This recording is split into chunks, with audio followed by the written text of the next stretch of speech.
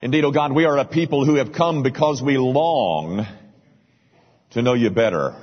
We understand that to know God is life eternal, and so grant that in this brief span of time, an hour and 10 minutes or so, that we can come further in our understanding, not just to know God, but to know all there is. We want more, O God. We want intimacy.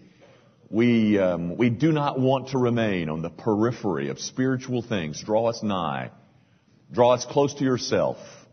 By the power of the Holy Spirit, bring us deeper into a grasp of who you are and what you've done for us in Christ Jesus.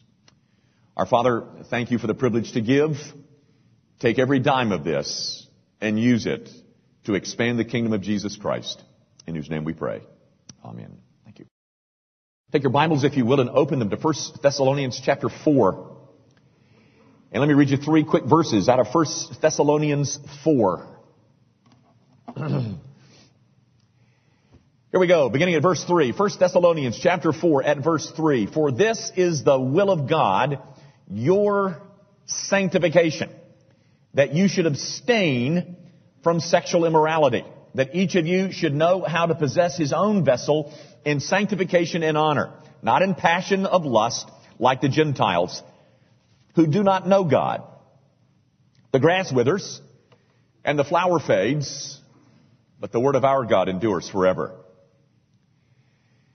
Guys, if you listen to much pop music, and I do, I mean, I'm not down on the high school end, but I like radio music from time to time. And if you listen to much of it, there is one theme that seems to get repeated quite frequently, and it has to do with everlasting love. That's about the best way I could do it. There's all kinds of songs like, if love doesn't last forever, then what is forever for? Or, I'm never gonna give you up. Or, you and me were meant to last, baby. It's just a recurring thing that happens in music and elsewhere, that there is an eternality associated with love. Well, unfortunately, the facts just don't support that. You're faced with a very alarming and upsetting piece of statistic, and a stark reality that love clearly isn't lasting forever.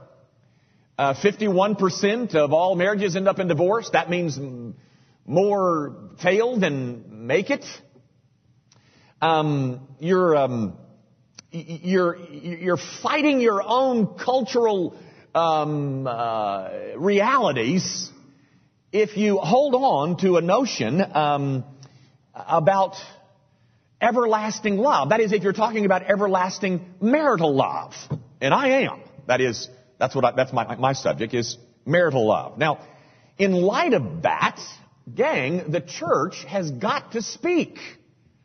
We've got to say something for lots of reasons. There's lots of reasons why the church cannot remain silent about this alarming statistic, as well as trying to promote healthy and enjoyable marriages amongst us.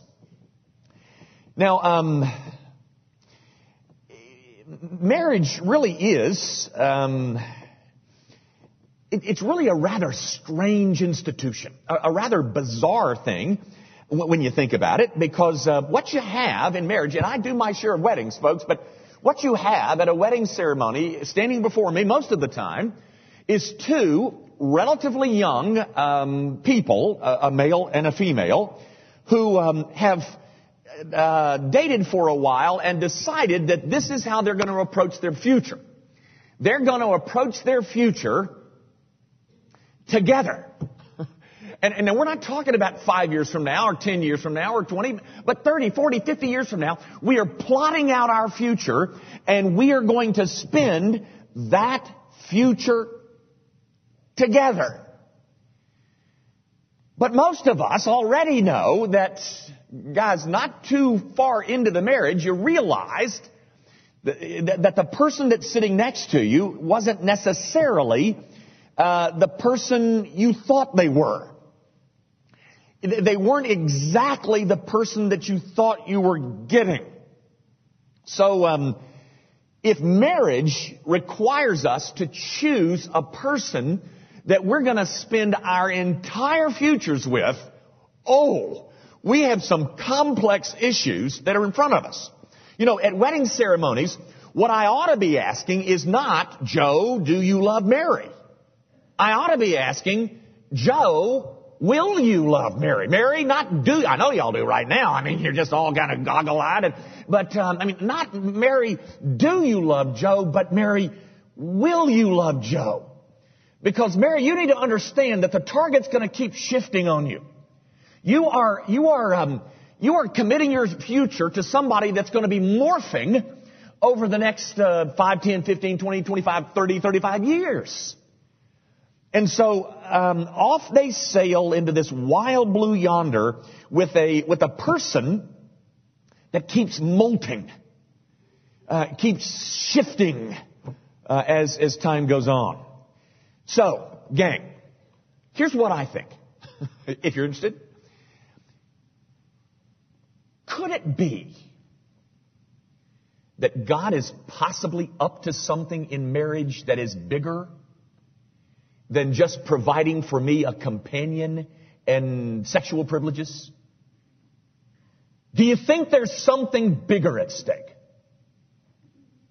I do.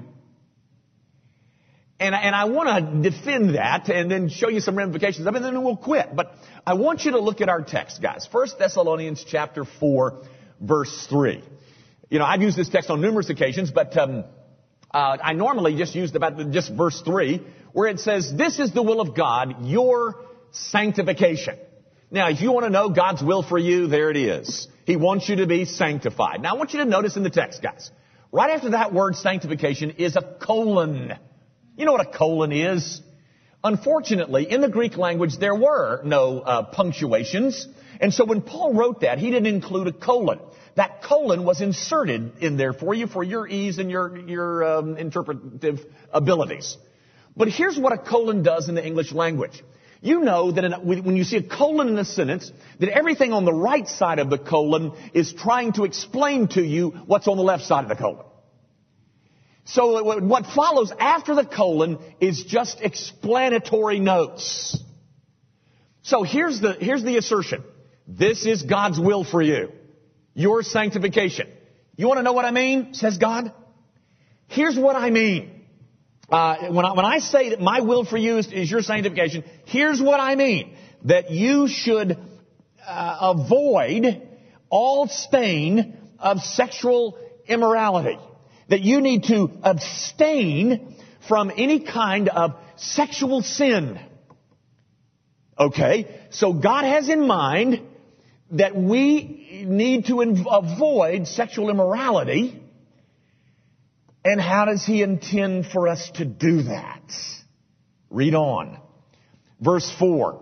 That each of you should know how to possess his own vessel in sanctification and honor, not in passion or of lust, like the Gentiles who do not know God. Now, guys, this is huge. This is a fundamental principle that you've got to get a hold of.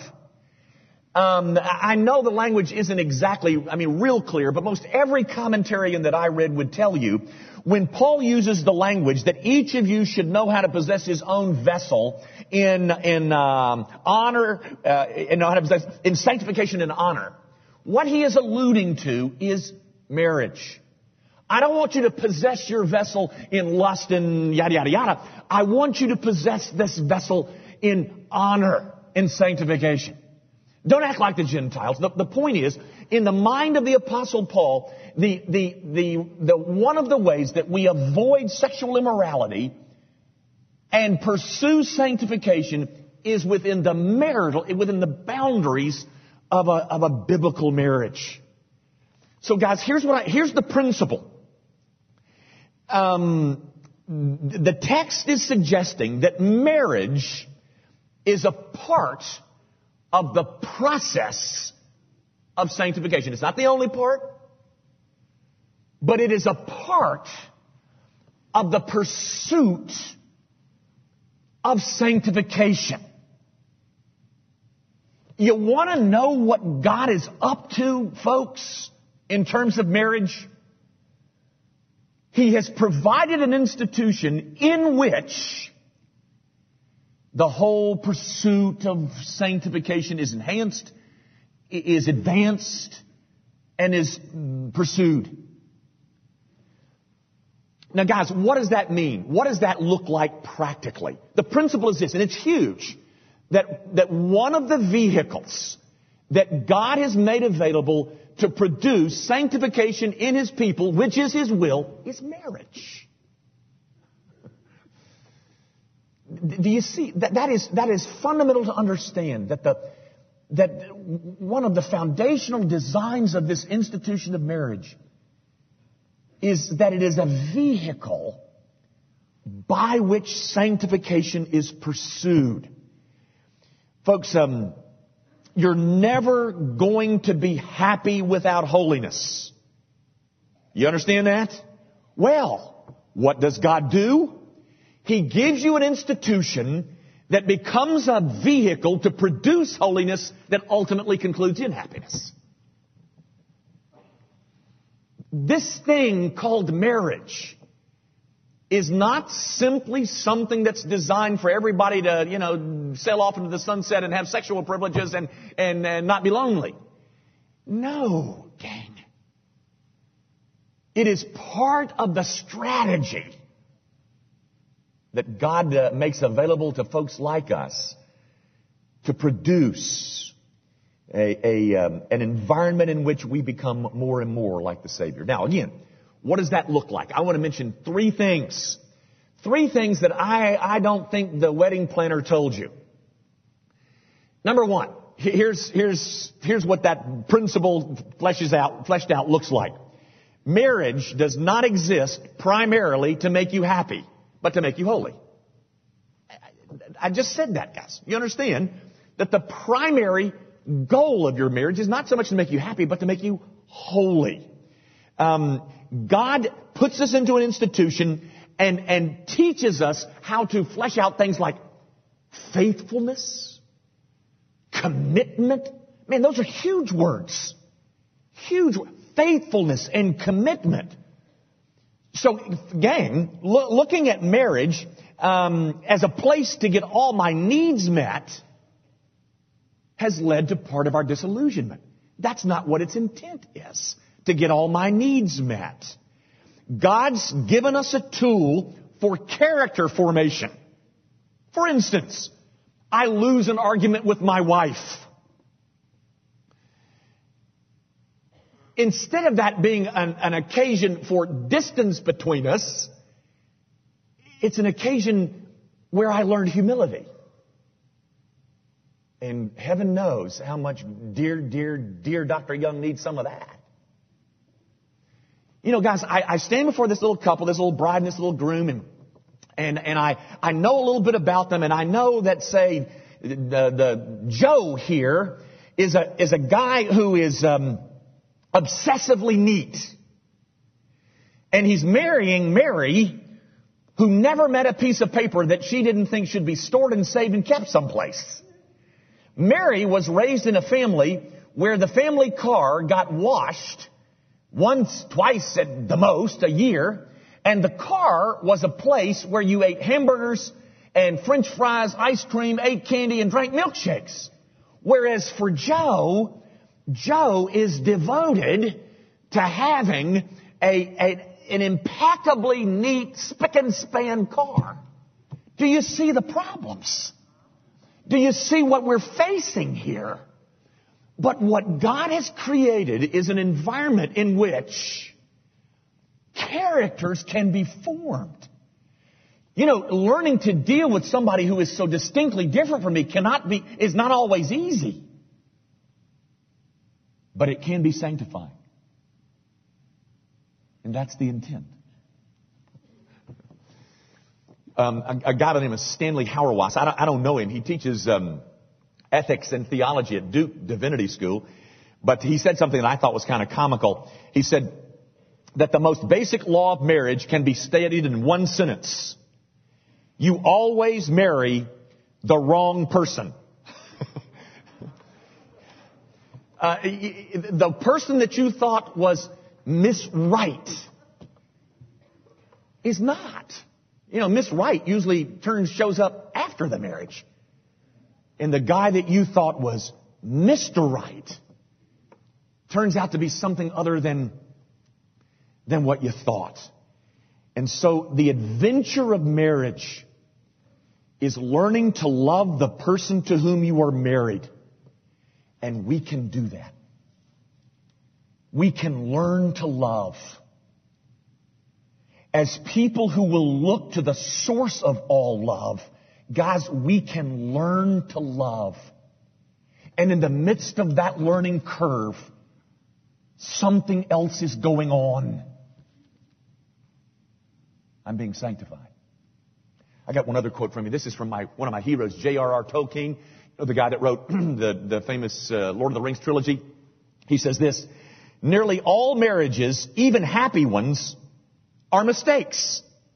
In the sense that almost certainly in a more perfect world, or even with a little more care in this very imperfect world, both partners might have found more suitable mates. But the real soulmate is the one that you're married to. They didn't tell you that in the wedding planner's office, did they? Because, guys, the primary goal of this institution is not to bring you happiness, it's to bring you holiness, which brings you happiness. Now, here's the second the way that you understand 1 Thessalonians 4. Here's the second way it fleshes out. The biggest challenge in marriage is not him, it's not her, it's you.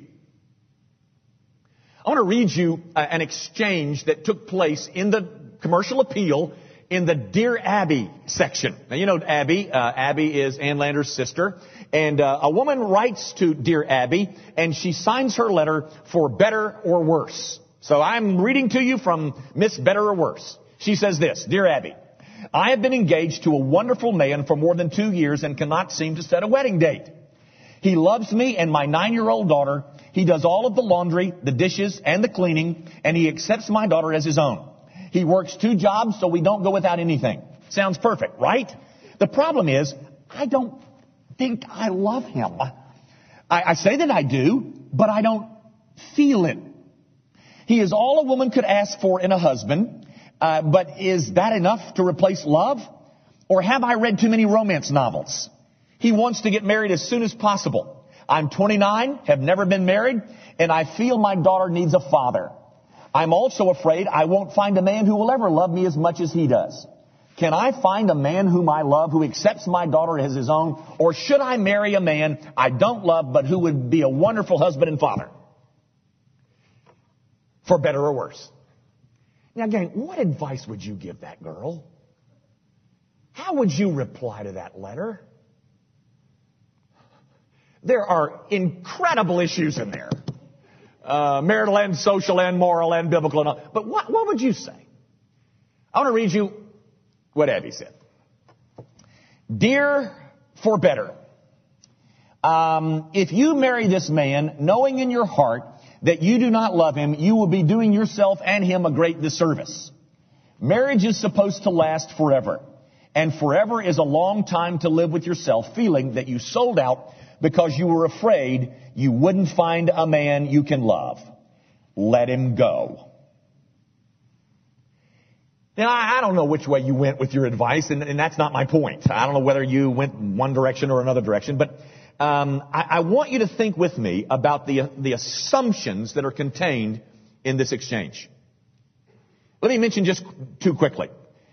There's the assumption that the only basis for a lasting relationship is some kind of reciprocal romantic love.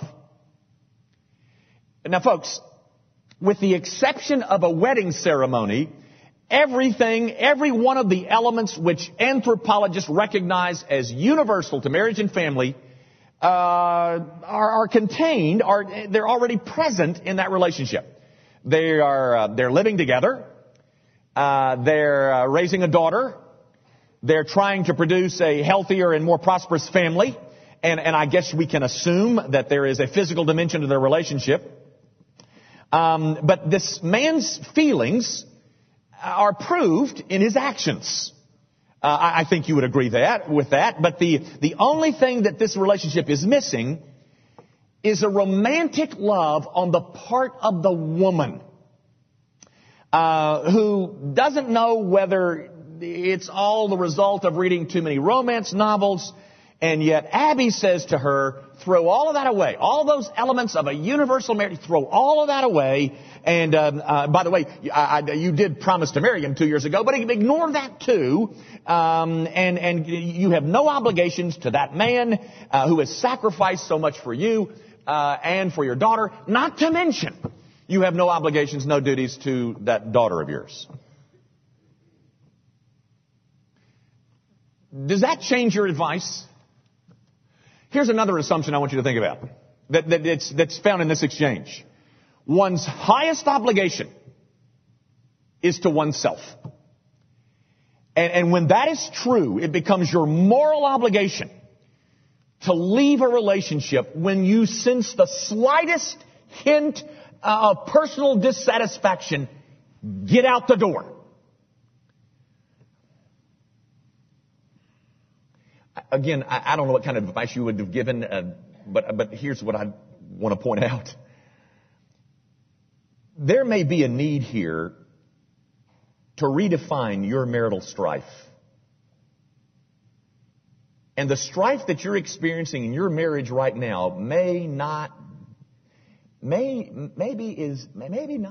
might not be his fault.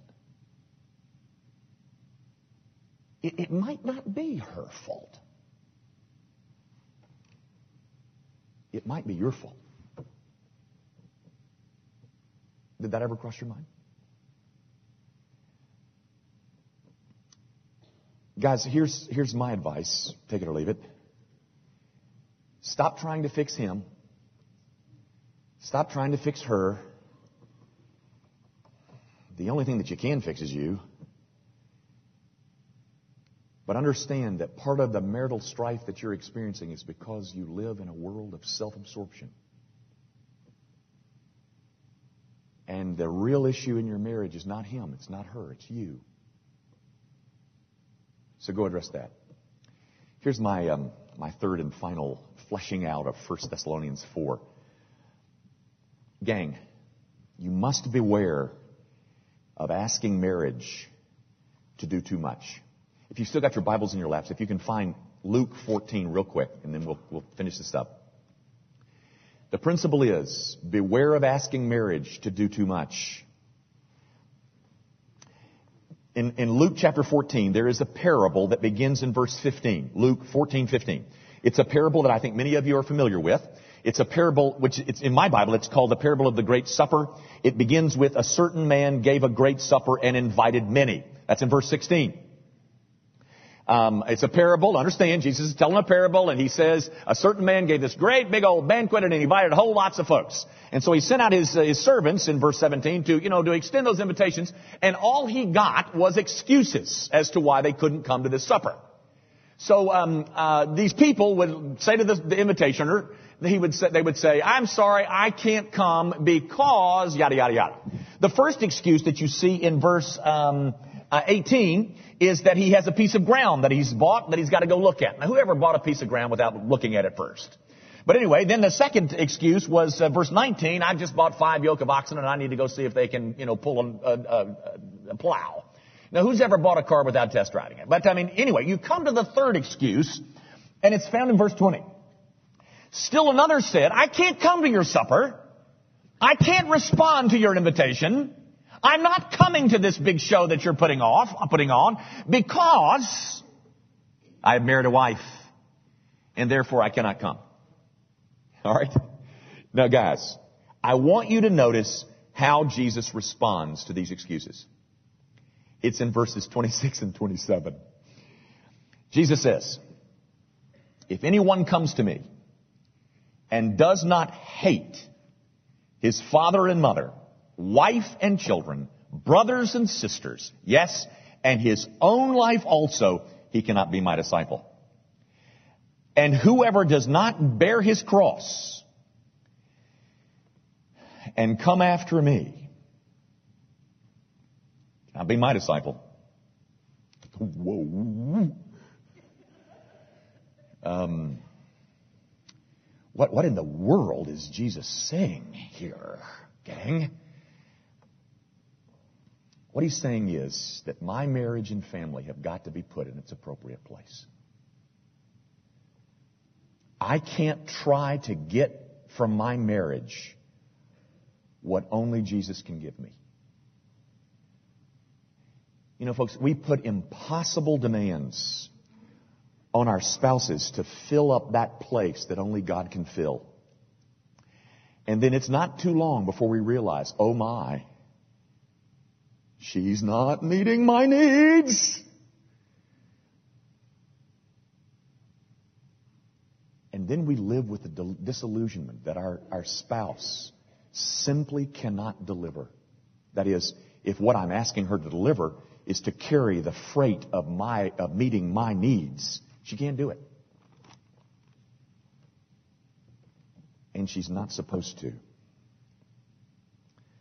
But I got married thinking that this was now going to be the thing that was going to complete all of my whole life, and everything was going to be fine.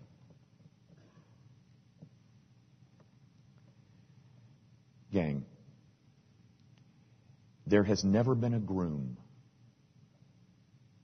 that was more kind, more devoted, more sacrificial, more in love with his bride than Jesus Christ.